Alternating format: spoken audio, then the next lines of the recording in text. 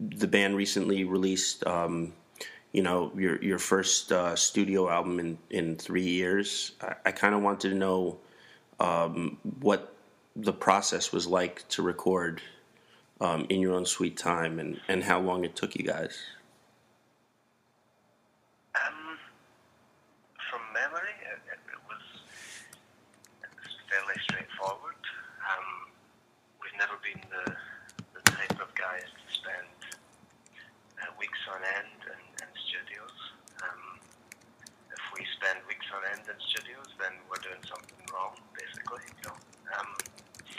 So it felt, as far as I remember,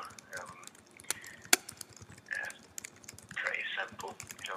We went in with, usually we go in and record 15 or 16 songs and then pick the ones that we like the most that will make the album. This time we picked the songs beforehand and only recorded 11, I think, which is the least amount we've ever recorded. But we basically picked the songs that we all liked, so that there was never going to be a track on there that any of us would want to skip. And there was 2 or 3 songs in the record that we knew were going to take a lot more time to record this time than they had previously. But aside from that, it was as simple as an album should be. Awesome. So I also wanted to know, because this is the second album in recent years that you've done working with Tony Hoffer.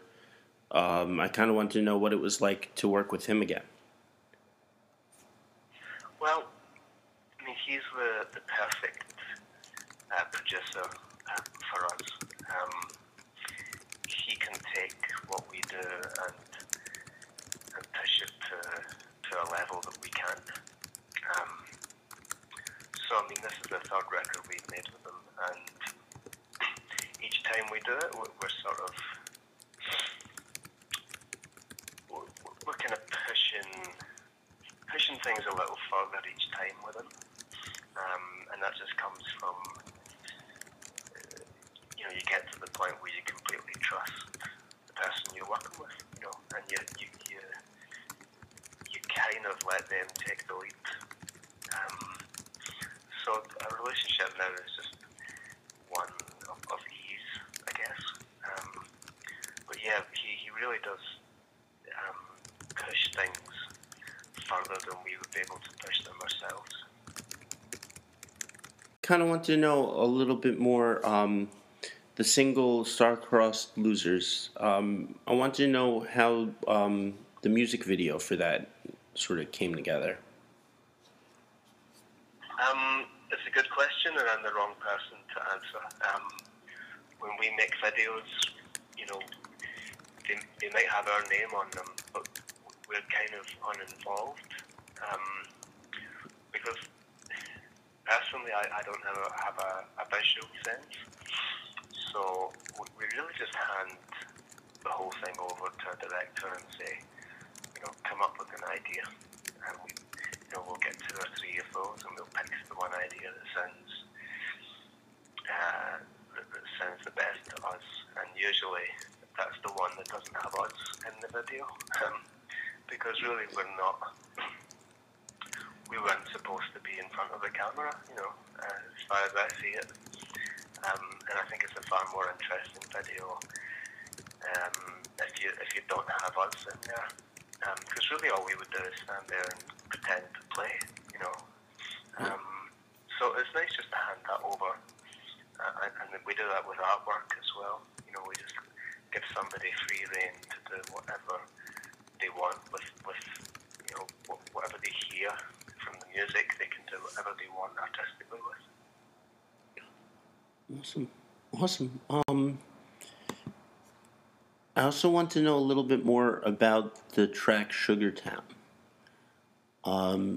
I kind of want to know, was there always meant to be like a sense of kind of irony to it? To me, it always had like a kind of sweet kind of melody, uplifting kind of sound, but the lyrics were always kind of like dark. Yeah, I mean, I think with us, there's always going to be that contrast between the sweetness of the music, and then there's usually a sting in the tail with lyrics, you know.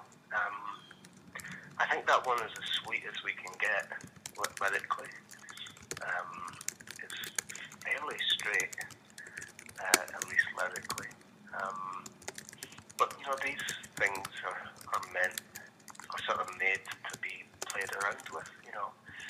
The contrasts are there to be played with. What made you decide, I guess, to go with the more bluesy slide guitar sound on I Guess I Suppose? It's more to do with the song. Like, the song dictates the sounds that you use. Although with that particular song, it had been an instrumental for about a year before that. I'd never really considered doing anything with it. And it was Tony who persuaded me that, man, you've got to find a song to work with this. And it's kind of as heavy as we get. You know, we've never been sort of overly heavy. I'm not a massive fan of those really distorted guitar sounds. The guitar sounds on that song to me are still quite jangly, but they've got more dirt on them than we would usually have. But that also comes from the fact that there was a couple of songs on this record that had sort of strange open tunings that I'd never used before. And they'll only work if you push them a little bit. You know, you can't play those sort of things with a clean sound. You know, you need, especially with open tunings, there are lots of drone notes in there. So you need something with a bit of grit and dirt to carry those notes through. You know, but we never worked out how to play that song live. It was one of those songs where you kind of know as you're recording it that you probably never play it live, which is nice, because then you can just do whatever you want, you know, because you're never going to have to recreate it. I guess how you feel it stacks up in against, you know, the rest of your discography, and how you feel it's sort of shown, I guess, an evolution of the band.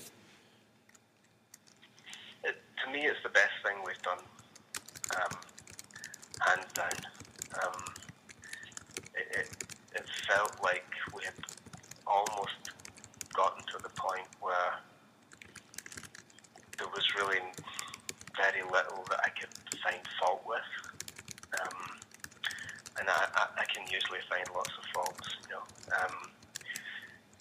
To me, it suits my ears at this point in my life. To me, it also suits our band at this point. And it kind of felt like that we had been working towards this kind of record. And you hope that you'll never get there, because if you get there, you know, you might run out of reasons to keep doing it, you know. But I definitely feel like we've gotten closer to it's not that we had a destination in mind, but we've definitely gotten close to the point where I can listen back and say, wow, you know, I can't find that many faults with this record.